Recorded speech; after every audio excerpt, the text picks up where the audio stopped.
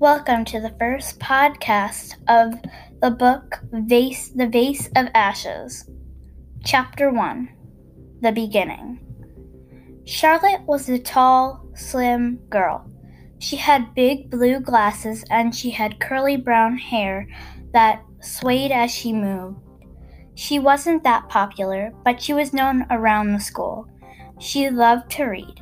She always had a book either in her backpack or in her hand. Right now, she was reading Little Woman, and she was loving it.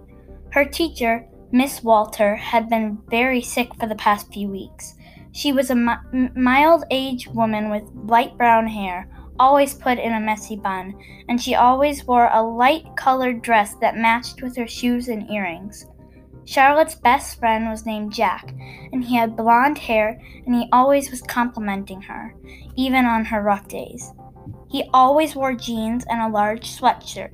He was very popular, but everything changed when the students of Miss Walters walked into the classroom on a normal Wednesday morning.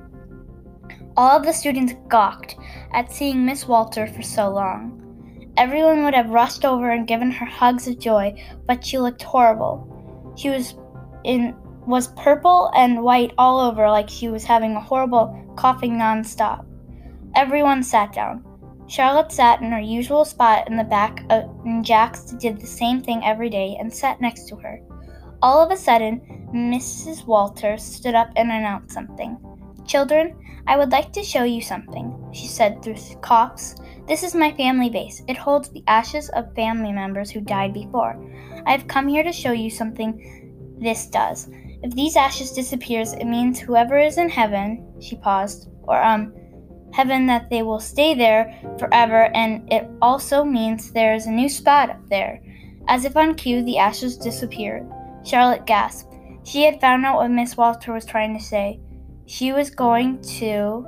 "Miss Walter?" "Yes, Charlotte?" Does this mean that you're going to leave us forever?"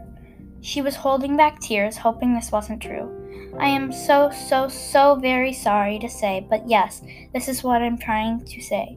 Charlotte stiffened. A single tear rolled down her cheek. She couldn't hold it in. She threw her face into her hands on her lap and cried. She cried hard, even harder than when her father had left her and her mother in their apartment, harder than she did when she was hurt. She cried and cried. She felt Jack's hand on her back and sniffed. She had to stop. She looked up, and Miss Walter began to speak.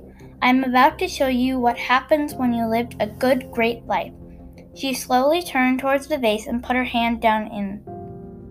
As soon as it touched, she began to tremble and shake. She began to crack like rock, and all of a sudden she turned into ashes and flew into the vase. It was very shocking, but it was also very depressing. The things totally flipped around. The ashes disappeared, and no one had any idea what to do. But Charlotte knew exactly what was going to happen.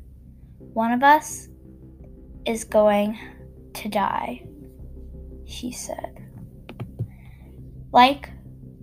I will send part 2 soon.